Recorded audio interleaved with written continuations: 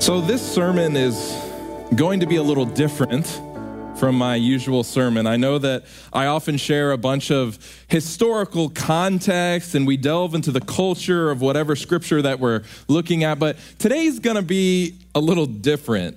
Today, I just want to simply share a message that God laid on my heart this week. I didn't even open one commentary book in preparing this sermon. I opened my Bible, and this message is what God laid on my heart. And so you're free to take that information however you like. I'm just being honest here. And as I continue with being honest, I want to say that as a Christian, I try not to base my life off of fear. I want to focus on love, grace, and hope. But sometimes my human nature gets in the way of that. And I know, me, I'm the pastor. I should be saying this, but, I'm a human being just like you are. I'm a sinner in need of a Savior just like you are. I experience fears and doubts and worries and concerns just like you do. And there are many times in my Christian experience where I feel afraid of the direction that God seems to be leading me, afraid of the future and how things will work out. And I'm sure that I'm not alone in this. Am I alone in this? No? Okay. All right. We all have moments of doubt and fear. Sometimes we are afraid that we're too young or too old for whatever God is calling us to do. Sometimes we are afraid that maybe we're too rich or too poor. Sometimes we are afraid that we are too noble or too lowly. And so what I want you to do this morning is to think about times in your life. And maybe they're happening right now. Maybe you're in the midst of one of these times, but times when you are afraid concerning God's plan for your life. I want you to think about these things because we're going to come back to them. But in the meantime, I'm so glad that the Bible has some words of encouragement on these matters. 2 Timothy 1:7, for God has not given us a spirit of fear, but of power and of love and of a sound mind. Amen. And now, while this verse, it brings some comfort, statements aren't always as relatable as stories. Statements aren't always relatable as stories. But luckily, the Bible has plenty of stories too. Stories where people, both old and young, rich and poor, noble and lowly, all deal with this concept of being afraid with what God is calling them to do. And so I want to look at a few of these stories, and since it is December, since it's the holiday season, I thought it might be helpful to look at the stories specifically that are found in the Christmas narrative. The first two chapters of Luke are chock full of stories, messages, prophecies, and prayers that are extremely helpful in this life. I'm sure we've all read or at least have heard these stories recounted. We're familiar with them, but there are pros and cons that come with familiarity. One of the cons is that thinking we know the story, we breeze right through it and we go right over some of the finer details, some of the finer points that God is trying to get through to us in these chapters. So over the next few weeks, I want us to spend some time in these really juicy chapters and see what sort of Christmas gift God has waiting for us. And so today we will look at three specific interactions. Now, I know that most of us are familiar with those three angels' messages found in chapter 14 of the book of Revelation, the last book of the Bible. But I wonder how many of us realize that there are also three angel messages found in the Christmas story, specifically in Luke's Christmas story. So let's look at each one and see what we can't glean from these three angel messages. The first angel message is found early on in Luke's gospel. The stage is set in verse 5 of chapter 1. We're introduced to a man, Zacharias, and his wife, Elizabeth. And we're told that Zacharias was a priest and Elizabeth was from the lineage of Aaron. So important people here. Luke also tells us that they were both righteous and blameless in the eyes of God. But on the downside, it also says that they were old and had no children. They were sort of past the point when kids were a possibility. The couple desired a child, and they'd prayed for one for years, but to no avail. Lots of prayers and lots of what they perceived as no answer to those prayers. What kind of thoughts do you think that they might have had? Use your holy imagination here. What kind of thoughts would they have had? Was God angry with them? Were they being punished for something? Were they not righteous enough? Was their family name really just to end with them? These questions and many others probably swirled around in their heads and were spoken of in hushed tones in the privacy of their own home. But one day, Zacharias went into the temple to burn incense to the Lord. Luke 1:11 says, "Then an angel of the Lord appeared to him standing on the right side of the altar of incense. And when Zacharias saw him, he was troubled, and fear fell upon him. But the angel said to him, 'Do not be afraid, Zacharias, for your prayer is heard, and your wife Elizabeth will bear you a son, and you shall call his name John.'" Now, this is good news, right? This is good news coming to Zacharias.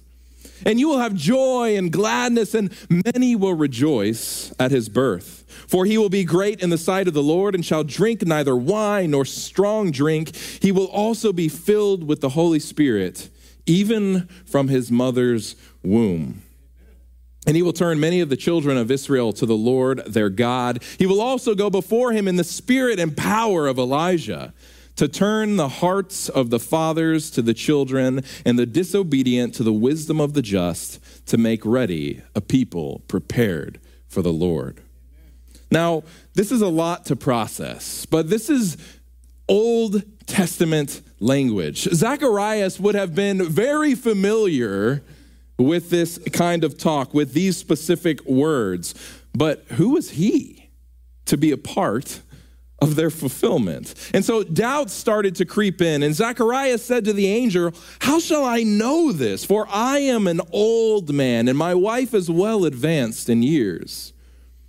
Now, if we're paying attention, we should be picking up on some strong connections with another famous Old Testament Bible story. What Old Testament couple is this story reminding you of?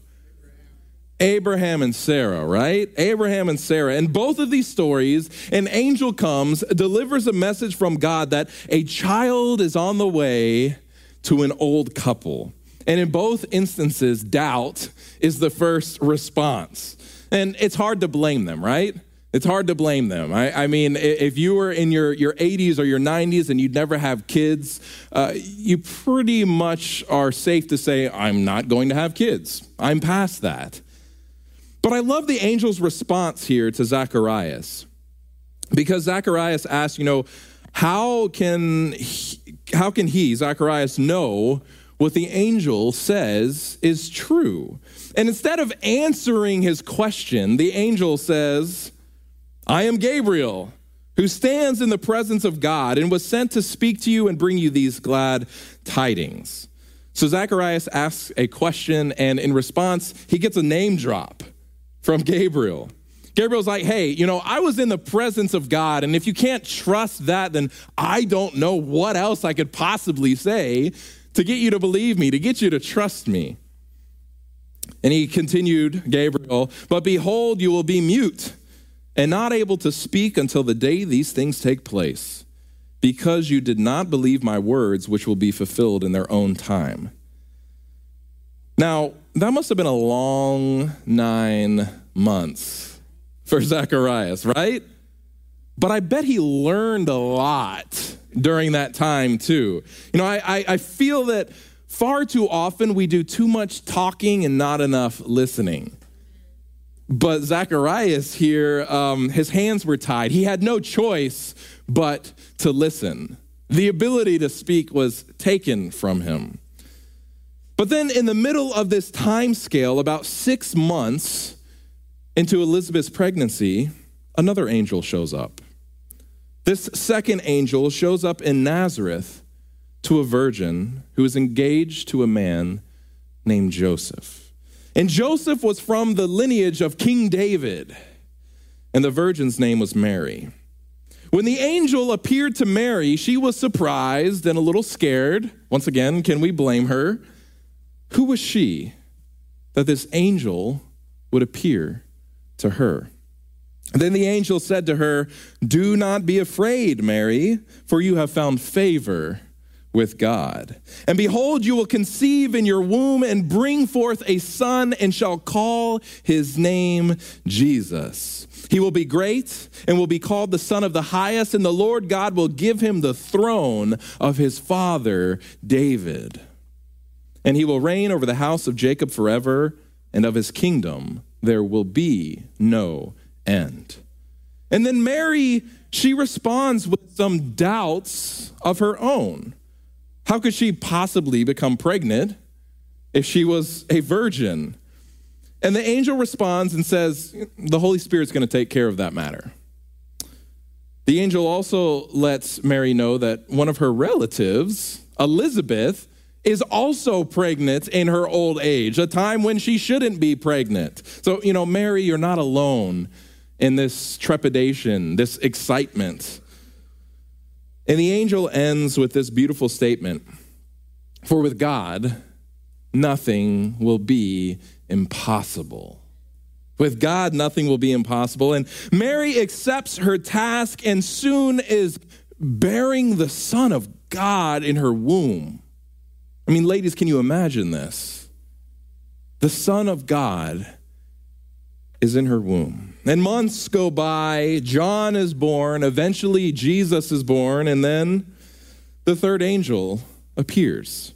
The first angel appeared to an old righteous priest.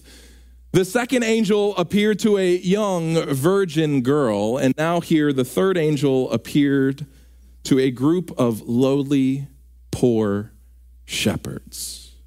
Lowly, poor shepherds.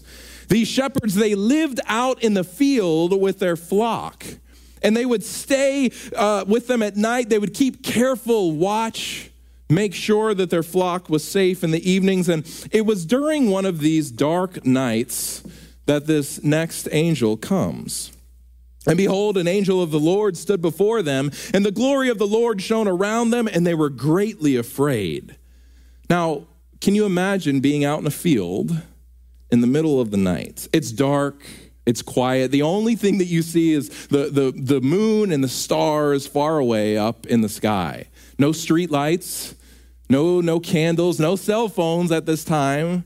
It's just dark, quiet, and still. And then all of a sudden, the night lights up with the brightest light you've ever seen. This must have been astounding and a fearful sight indeed. Then the angel said to them, "Do not be afraid, for behold, I bring you good tidings of great joy, which will be to all people. For there is born to you this day in the city of David a Savior, who is Christ the Lord. And this will be the sign to you. You will find a babe wrapped in swaddling clothes, lying in a manger." And just when the shepherds thought it couldn't get any brighter, Luke tells us that then a whole host of angels join that first angel. And they start singing, "Glory to God in the highest, and on earth, goodwill toward men." Then the angels lifted up to heaven, and when the shepherds were alone once again, they looked at each other and they decided to go to Bethlehem and see this child, this king that was born. Now, I love the progression here. First Zacharias doubts what God says, then Mary doubts God's decision in choosing her, but these lowly shepherds, they just accept what God says and they instantly move forward. And I pray that this is the experience of each one of us when we doubt God's leading in our lives. May we eventually progress to full trust in the future for what he has in store for each one of us. Now, these must have all been pretty heavy and scary moments for all of these individuals here. Not only were they confronted by holy, heavenly beings, but they were called to do something tremendous in the name of God. Zacharias was told that he would be the father of the man who prepared the way for the Messiah. And I'm sure he felt too old and too tired to do such a thing. Mary was told that she would be the mother of the Messiah, the Son of God, the Savior of humanity.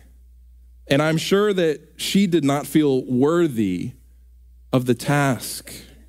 The poor lowly shepherds were told to go meet this new king. And I'm sure in the back of their minds, they were a little worried about how they might look, how they might smell coming from the fields and being with their flock to meet the Lord.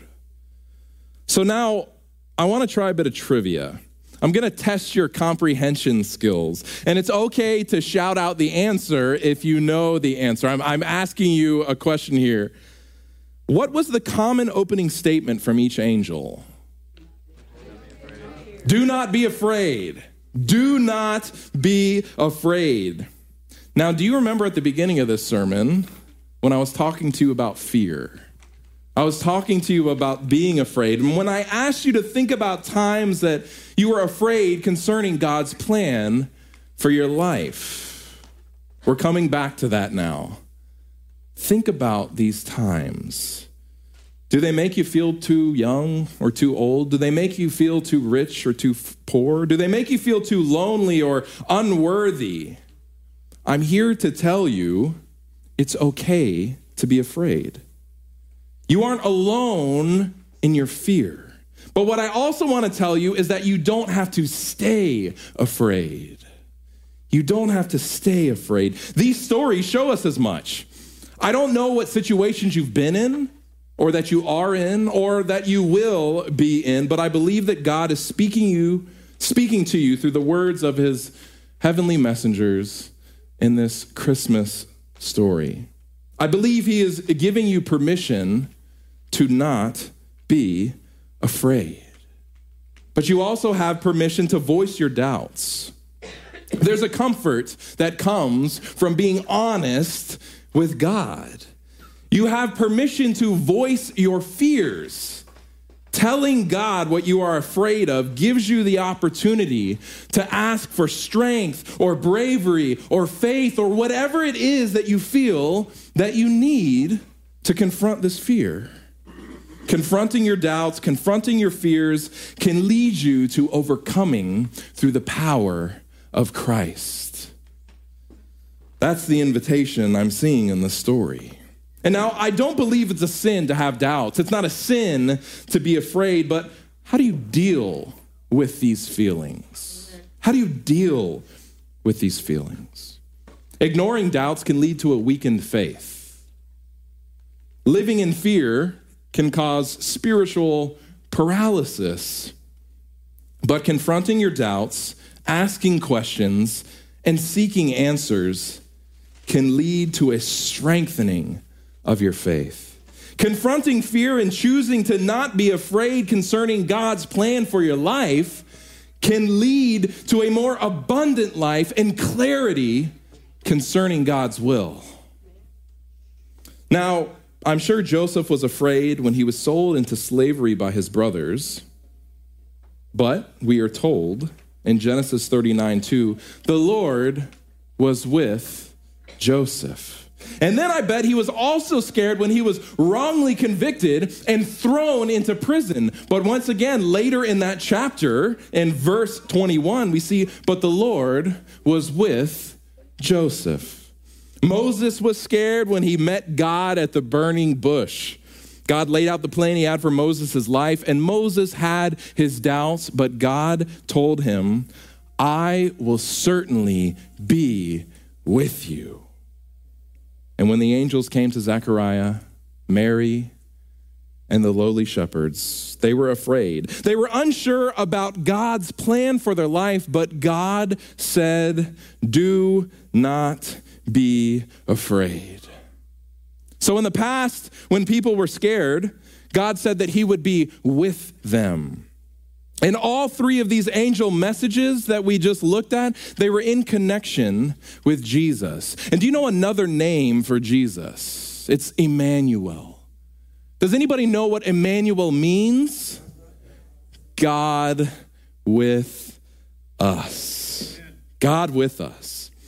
Could this be why God had each angel message open with these words, do not be afraid? Because in telling them about Jesus, the people were also learning that God would be with them in a more intimate way than ever before. A Savior was born and God was with them. But what about us? Jesus isn't walking this earth anymore. Are we left alone? Should we be afraid? We can find our answer in the words of Jesus. John 14:16, and I will pray the Father, and he will give you another helper, that he may abide with you forever. The Spirit of truth, whom the world cannot receive because it neither sees him nor knows him, but you know him, for he dwells with you and will be in you. The Holy Spirit has been sent to us. Not only does God dwell with us, but according to Jesus, he dwells in us. Oh, imagine what it would look like if the world all over, all the Christians throughout every nation started living as if they really believed this to be truth, to be reality. What a witness that would be. Christmas is a time to remember that we don't have to be afraid. We don't have to be afraid. God was with his children during the Old Testament times. Jesus was with his people 2,000 years ago, and the Holy Spirit is with us today. When life gets overwhelming and hard, remember the thrice repeated Christmas message from heaven. Do not be afraid. God is with us. Let us pray. Our loving, gracious Heavenly Father, Lord, we thank you so much for Jesus. And as we look at this story, it's astounding to see the miracles that took place. It's amazing to see the birth of Christ into this world. But Lord, may we also realize that there's more to the story than just meets the eye. That part of the story is the message that we don't have to be afraid, that God is on our side. Lord, you are with us in a more intimate way than ever before. May we find hope in this message. May we share this message, especially during this holiday season. May we put our trust, our faith in you, knowing you're going to clear the way. Lord, we ask this in the name of Jesus. Amen. Please join us next week. We're going to look at part 2 of this sermon series from Luke's Christmas narrative, and a sermon entitled 3 Prophecies of Comfort.